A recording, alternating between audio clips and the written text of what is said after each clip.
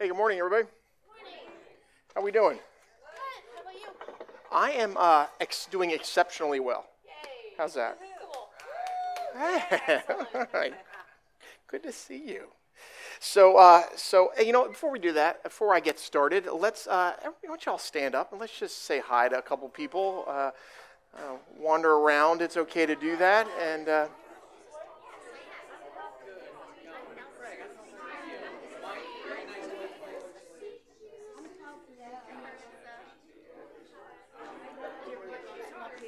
Holly Donnelly, how are you?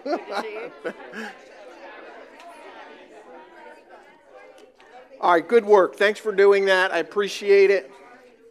I think your back probably appreciates that. I know I love this space. I love all that we do, but I am not a big fan of the folding chairs. So maybe we'll consider investing in like some lazy boys for you folks.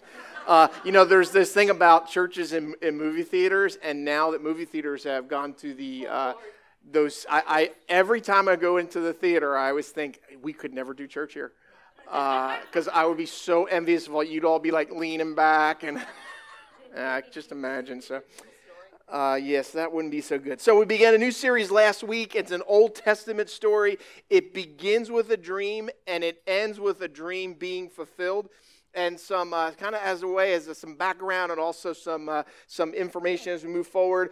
This is, I mentioned this last week, this is a dysfunctional family gone terribly wrong, right? It's all about favoritism. Jacob, the father in this story, gives his favorite son, Joseph, a special robe, letting everybody know that he is the special son. Family, that this was not a working robe. He was not to work.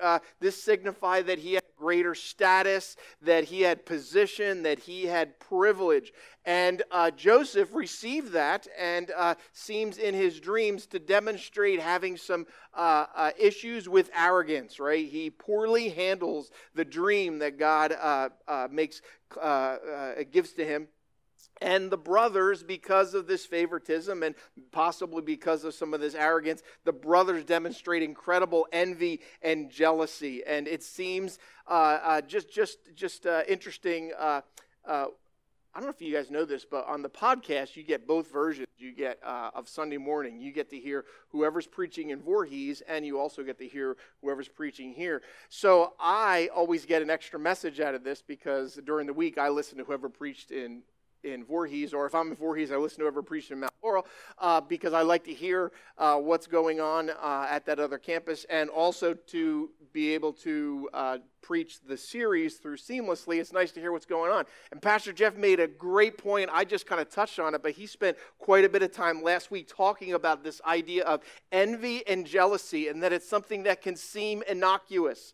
It can, everybody's jealous of something, right? I mean, I see a car driving by and I think, oh man, I'd love to have that car, right? That's a form of jealousy in a sense, right? The whole story, though, this whole story is launched by the jealousies of these brothers. And jealousy and envy can kill. It can kill. And he referenced a scripture from Proverbs that says jealousy is like cancer in the bones.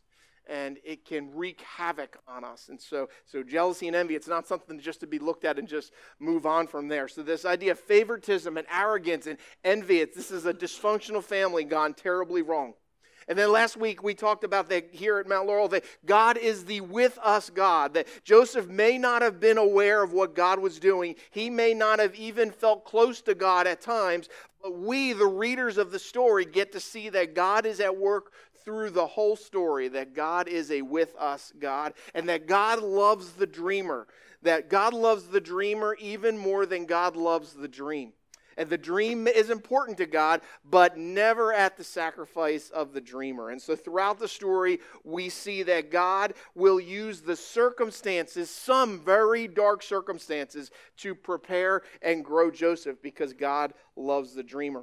And then we also talked about that dreams are those things that excite your heart and fill your soul, and those dreams can become visions, and those visions can become reality, because God designed each of us to have dreams, and God puts those dreams into our hearts and our minds. And so I want to challenge you over the next couple of weeks to ask yourself this question, and you can begin to ask it now. What is on my horizon? What are the things that God may be planting in me in a way of dream? What are those things what are those dreams that God has for me? So some ways that God may be putting dreams into your heart and mind. Let me suggest some things. Maybe it's a dream about your marriage. And maybe right now your marriage is struggling. You maybe could just say, well, we just fell out of love. Things are just not the same. Something slipped. Or maybe marriage is a brand new thing on your horizon. So what's your dream for your marriage? Maybe it's, hey, we've been married for 25 years and we've got hopefully 25 more, but what's the dream for those next 25? What's the dream for your marriage? God wants to turn that dream into a vision and a reality. Or maybe your dream is about your kids or your family. It's for health for your family or health, or maybe it's about your family being relationally well off. Or about your kids finding a connection to God.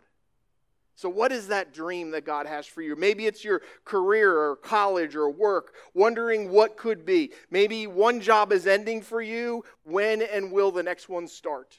Or maybe work has become a job. It used to be a career, and now it's just become a job. Or maybe it's about retirement, or it's about your health, or it's about your future.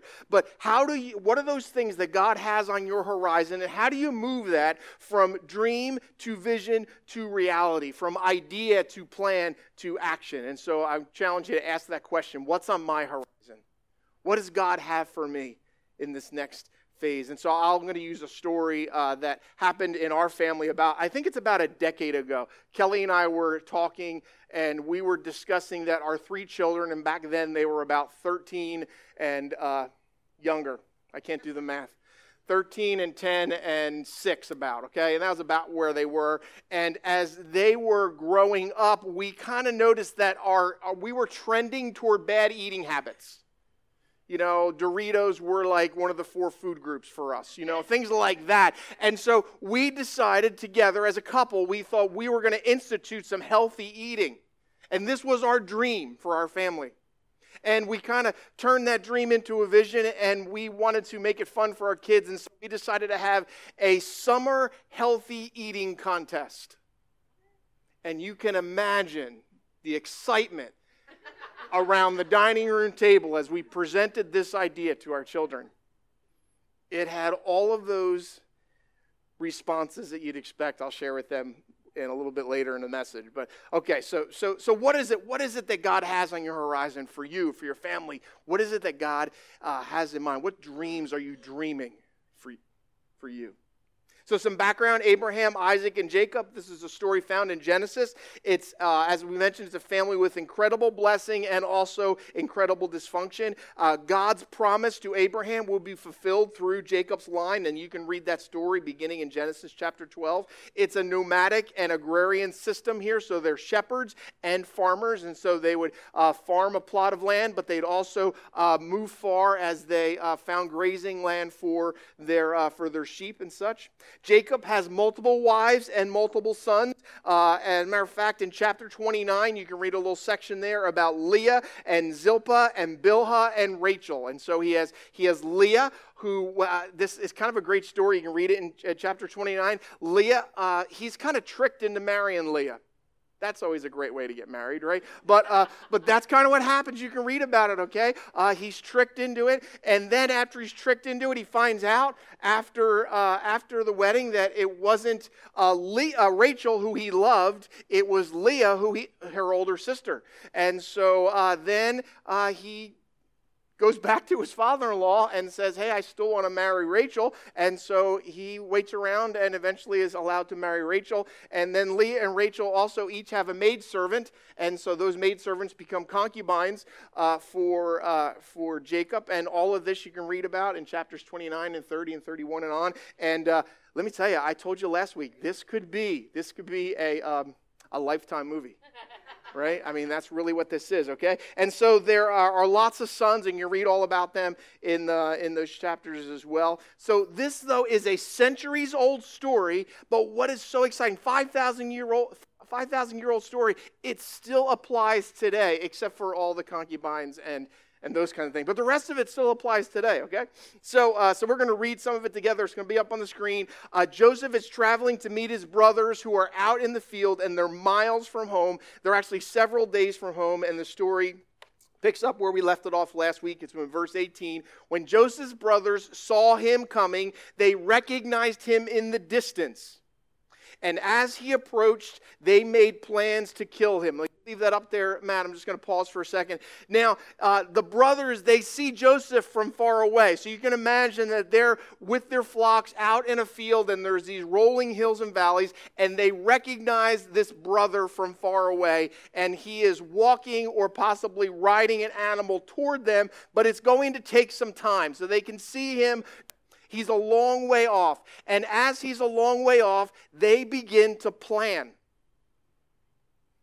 Verse 19, it's up on the screen. Here comes the dreamer. Now, first thing is, they decided to give this guy a nickname. They're calling him the Master of Dreams. Okay, that's more literal. He's the Master of Dreams. Here comes the dreamer. But what they've also done is they've dehumanized him. They no longer call him by his name. He's just the dreamer, right? And so as we read the story, I can almost imagine that they're looking around as they're planning. This isn't a planned out scheme. They're figuring this out as they go along. So they say, here comes the dreamer. Come on, let's kill him and throw him into one of those cisterns. All right? Yeah, let's do that. And then we can tell our father a wild animal has eaten him. And then we'll see what becomes of his dreams. So you see, there's these 10 brothers, and they're gathered around, and they're saying, here he comes. The guy that says he's going to lead over all of us. Let's kill him, one of them says. And then the mob mentality takes over. Yeah, let's kill him. Let's put him over there in the cistern. And then we'll just tell Dad he's dead. So plan A, kill him and put his body in a well. Verse 21, it's up on the screen. But when Reuben heard of their scheme, now Reuben may have been off somewhere. He's the guy right now in charge of watching the sheep, possibly. Reuben now heard of their scheme. He came to Joseph's rescue. He shows up as they're in the midst of this plan. Joseph's still getting there, and this plan is taking place. Everyone's involved in figuring this plan out. Reuben shows up. He hears about the plan, and he says, let's not kill him. Why should we shed any blood? Here's a better idea. Plan B. Let's just throw him into an empty cistern. Let's just throw him in the cistern. Then he'll die without our laying a hand on him. Reuben was secretly planning. Now the writer tells us, Reuben was secretly planning to rescue Joseph and return him to his father. Now, Reuben's the oldest son. Reuben seems to be the peacekeeper, okay? Peace at all costs. He doesn't want to rock the boat. So Reuben comes up with this plan B. He says, let's just put him in a cistern and he'll just starve to death. That's so much better, right? You see how this is awful, isn't it? Now, at the same time that Reuben is suggesting that to the other brothers, Reuben also has a personal plan, all right? He's planning, because he's the peacekeeper, he's planning when tempers have cooled down, I'm going to get him out. But what's going through his mind? Is this cowardice? Is he afraid to stand up to his brothers? Is this conflict avoidance? And what's he planning on doing when he brings Joseph back home? See, if the brothers have left him in a cistern to die, and Reuben's going back to get him when the brothers don't know, and they pull him out and they bring him back, what's the conversation going to be when they get back home? I mean, does he just hope the brothers have cooled down and Joseph forgives them? Is he hoping that his dad will get involved and his dad will resolve this situation? We really don't know what's going on in Reuben's mind. We just know that there's a mob mentality that the brothers are a part of, and he's not strong enough in character, it seems, to put a stop to what's happening. So he comes up with this plan B. All right, up on the screen, verse 23. So when Joseph arrived, his brothers ripped off the beautiful coat he was wearing because that coat just angers them so much. Then they grabbed him and threw him into the cistern. Now the cistern was empty, there was no water in it. Then just as they were sitting down to eat, don't you just love that? Like, they work so hard, they rip the coat off their brother. They throw him into a dry well, and then they stop for lunch. Is this just dastardly? I mean, it's just a horrible, horrible story. Then, just as they were sitting down to eat, they looked up and they saw a caravan of camels in the distance coming toward them. It was a group of Ishmaelite traders taking a load of gum, dentine probably, balm, and aromatic resins from Gilead down to Egypt. And so this caravan of traders happens to be going past just as they're having lunch and Joseph is in a dry well. Now the plan morphs. All right, it's going to morph again. We've got plan A, plan B. Now we're on to plan C. All right, we'll see what it is. It's up on the screen. So Judah said to his brothers, what will we gain by killing our brother? I mean, we'd have to cover up the crime, and that's such hard work, right? Instead of hurting him, let's sell him to those Ishmaelite traders. And then he says this, after all, I mean, he is our brother. Are you kidding, right? He's our own flesh and blood. And his brothers agreed. So when the Ishmaelites, who were Midianite traders, now what's happening there, and some people have some issues with this because are they Ishmaelites or are they Midianites? Just so you know, here's the way I understand this. Ishmael is a general term. Midian is a specific people group. So in other words, it would be like, hey, we're all from Jersey and we live in Mount Laurel. All right? We're from Jersey, but we live in Mount Laurel. All right? So they're Ishmaelites who were Midianite traders. They came by, Joseph's brothers pulled him out of the cistern and sold him to them for 20 pieces of silver, which is the going rate for an adult male at that time period. So they got the going rate. And the traders took him to Egypt. Up on the screen, verse 29. Sometime later, Reuben off somewhere, probably in charge of the flocks. The other brothers have gone with plan C. Reuben is still on plan B. He hopes to go get Joseph, take him back home, and possibly have Dad deal with this issue.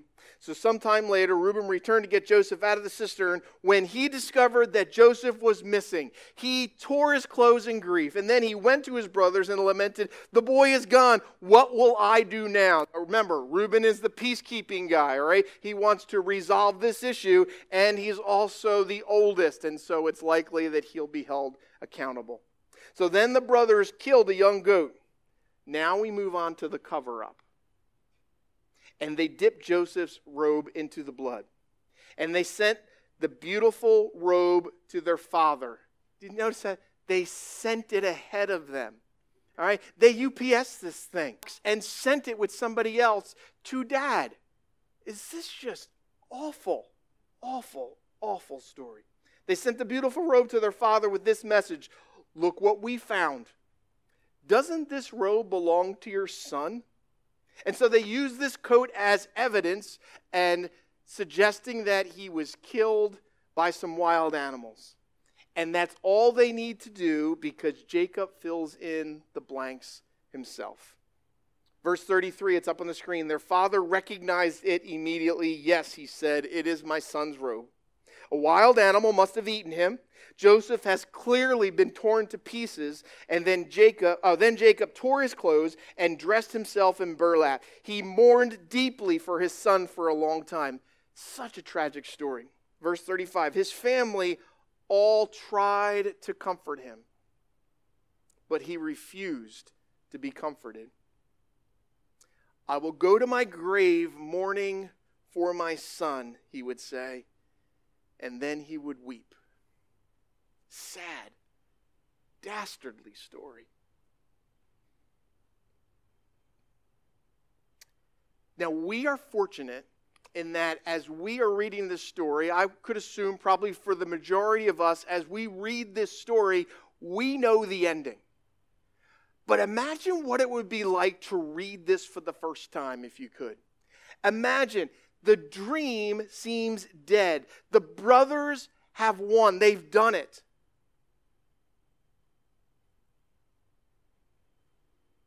See, we know the end of the story.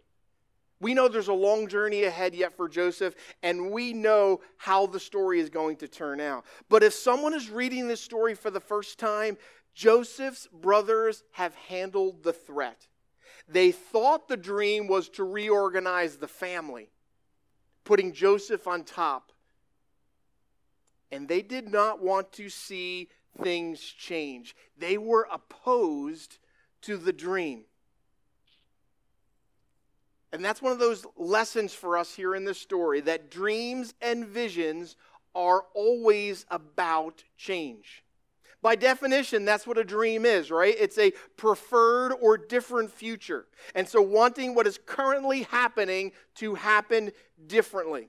Can you, as I mentioned, my story at the beginning about our healthy eating contest, as Kelly and I presented that dream and vision to our family around the table with our 3 kids, 13, 10, and 6, can you imagine the response to that? What we did was we wanted to make it fun. So we said that you get points for eating vegetables and fruits and healthy foods, and we identified what those were. And I think you didn't get points, or you may have gotten negative points for eating things like Doritos. We thought, what a great idea. This is a dream and a vision for our family.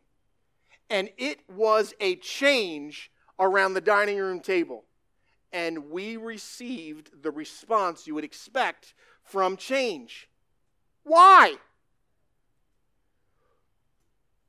What exactly are we going to do? Our 13-year-old son said, "Why are you trying to ruin summer?"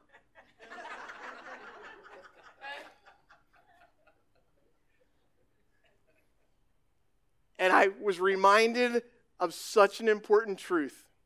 Only babies like change. And even they don't always like it. Right? They do that twist, right, where they lock their legs and twist around.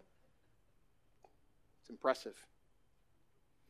So those dreams that you have, those dreams that I just challenge you and encourage you to write down over the next few days, those dreams from God for your life, for your family, for your future, it's likely that someone will not like this change.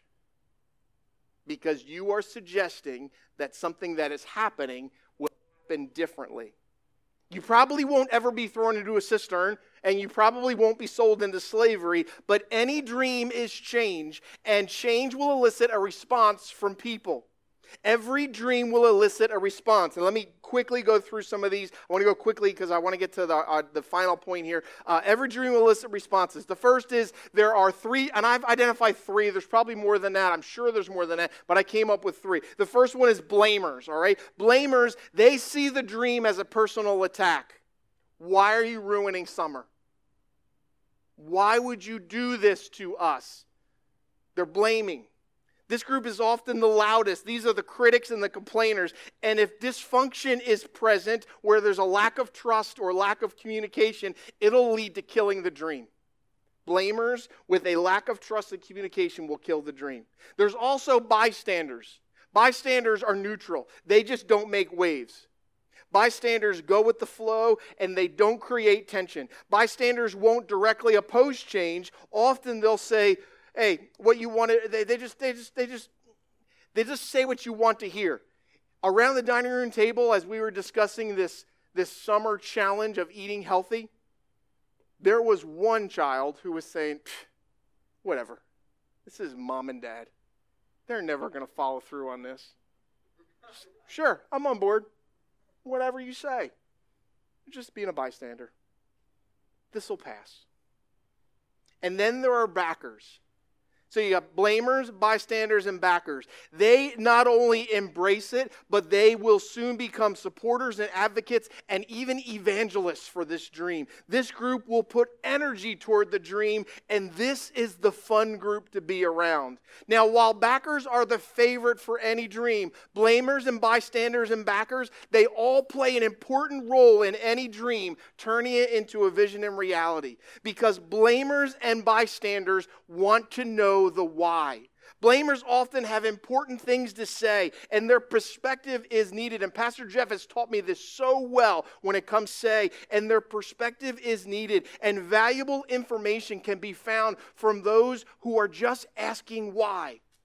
Don't shut your ears to them. Hear what they have to say. Hear every perspective. But without healthy trust and communication, this can lead to misunderstanding and an unintended outcome. Bystanders also want to be backers. They just haven't embraced the vision yet. It's an important opportunity to recast and address areas that haven't been expressed well enough. And so blamers and bystanders and backers, they all play such an important role in moving a dream forward, creating a vision, and turning it into reality.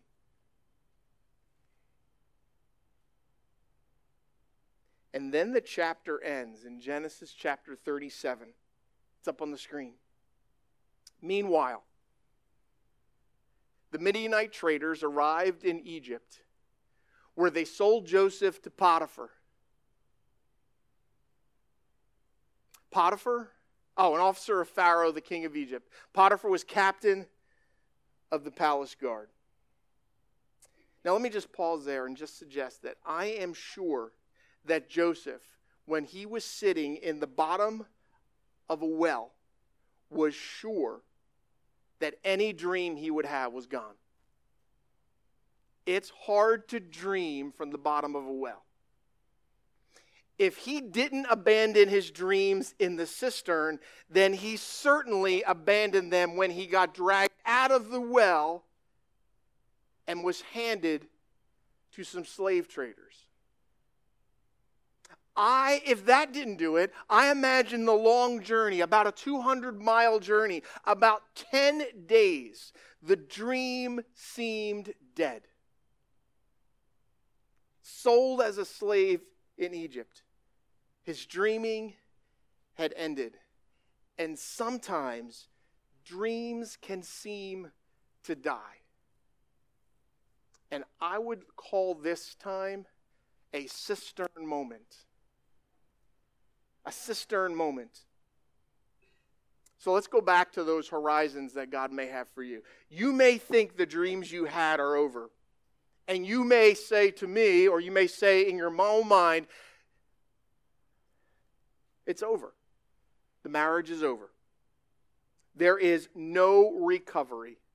I mean, why even bother? The relationship with our kids is torn apart. It can't be repaired. No one's even speaking to each other. Why bother? Maybe your GPA has plummeted. Maybe graduation seems unlikely. Maybe the promotion is off the table. Maybe the career has stalled, and as I already said, it's turned into a job only. Maybe the test came back positive. And all of these could be cistern moments. But what seems like a dead end, what seems like a dream dying in a cistern, may be a next step toward the realization of your dream. You see, because the story in Genesis doesn't end with this chapter.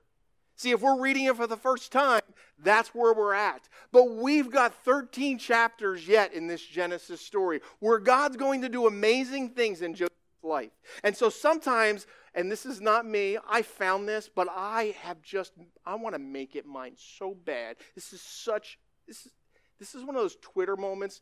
If you tweet this, please don't put my name to it because it belongs to somebody else. And I can't remember where I found it, but I love it so much. Sometimes what looks like distress is destiny in disguise. What looks like distress is destiny in disguise. Let me share with you why I find that so important. Is Hope at Mount Laurel, this campus, it's no longer, it was a cistern moment for me.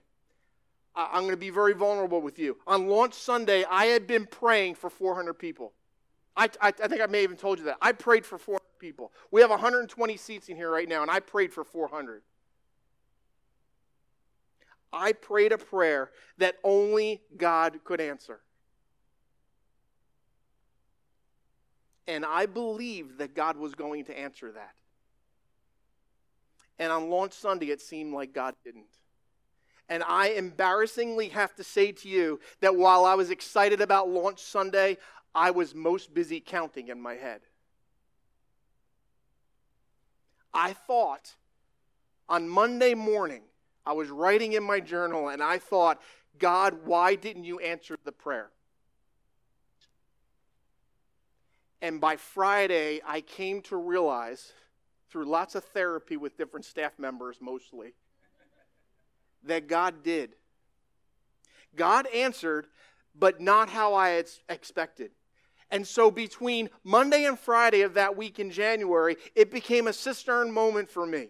Not the launch of Sunday, but the days in between. Because God answered my prayer, but not how I had expected. Now, let me explain to you what I've been praying for. I've been praying for 400 people. I was asking God to provide hope with 400 people, which really, if that had happened, would have been more than any one service at our sending campus in Voorhees. Voorhees has two services at 9 and 10:30. Neither one of those campuses have 400 adults in the service. I was asking for 400 here. If God had provided 400 people here, it would have overwhelmed Hope Church. It would have overwhelmed this campus. It would have overwhelmed our infrastructure. And that isn't how God works. And so I came to realize that God has a plan for Hope Church. The dream and vision and reality is different than I had prayed for. This campus is part of that dream, and it's becoming a reality. It didn't involve a miraculous launch of 400 people. Man, that would have been a great story to tell.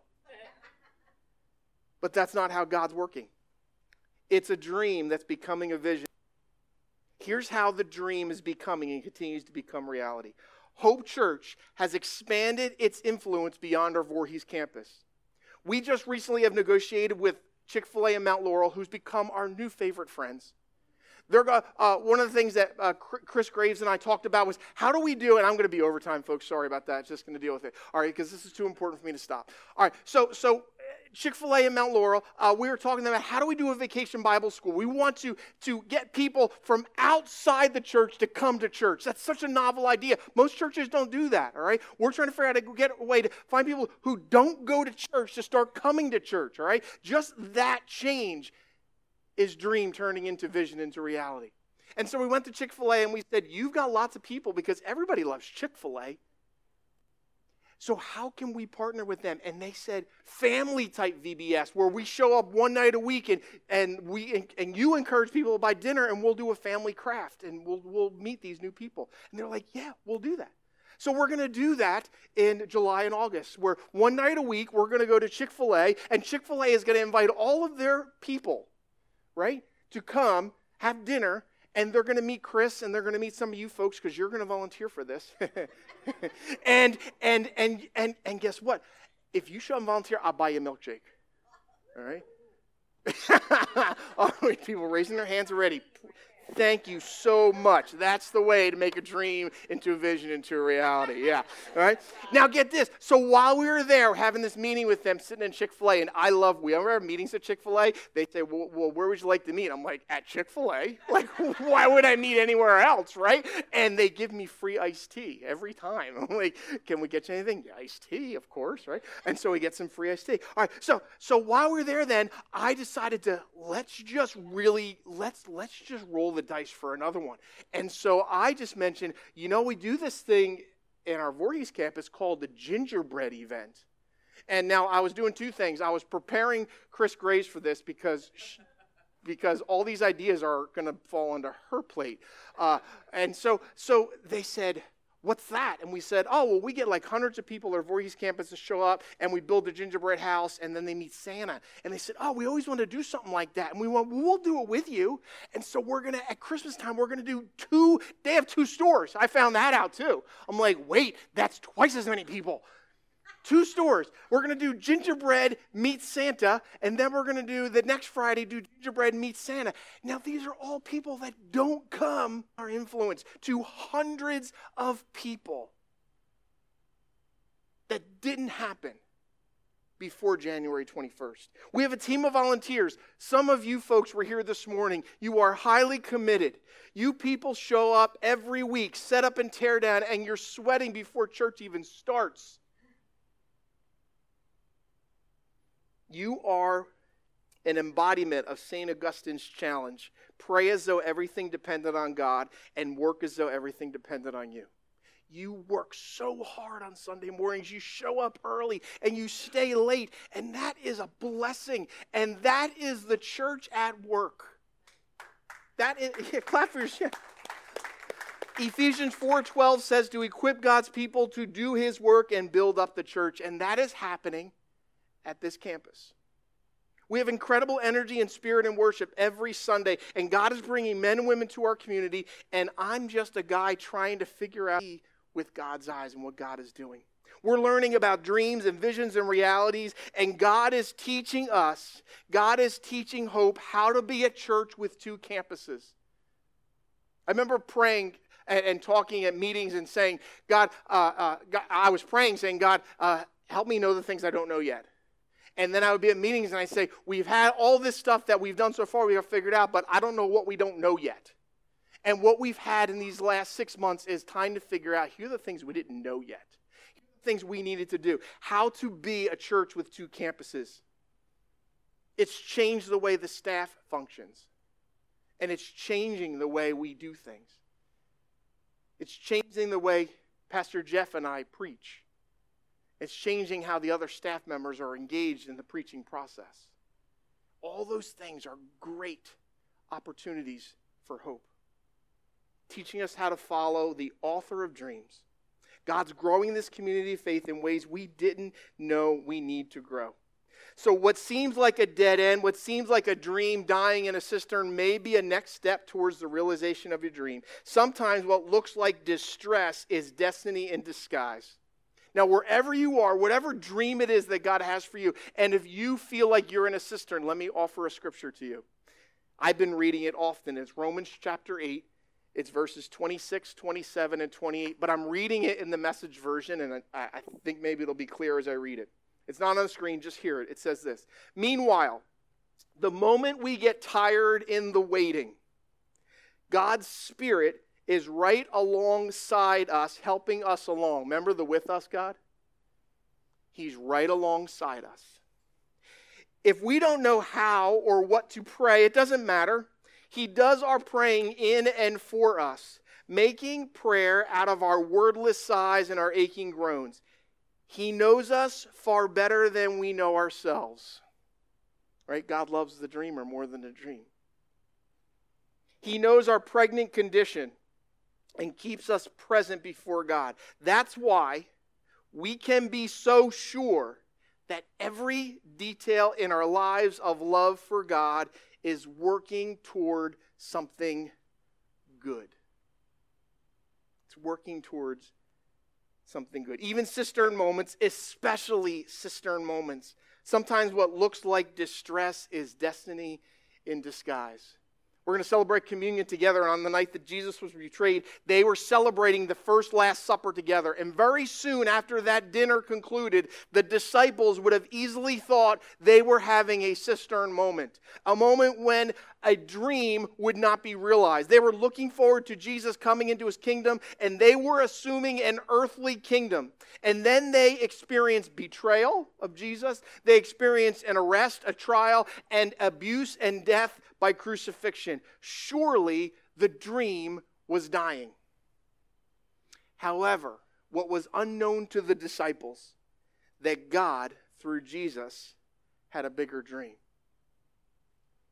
And so as we celebrate communion together this morning, I pray that you would know that God loves you, the dreamer, more than the dream, and that whatever cistern moment you may be experiencing, wherever it is you are, whatever place where the dream seems to have died, God's dream for you is bigger than any single moment.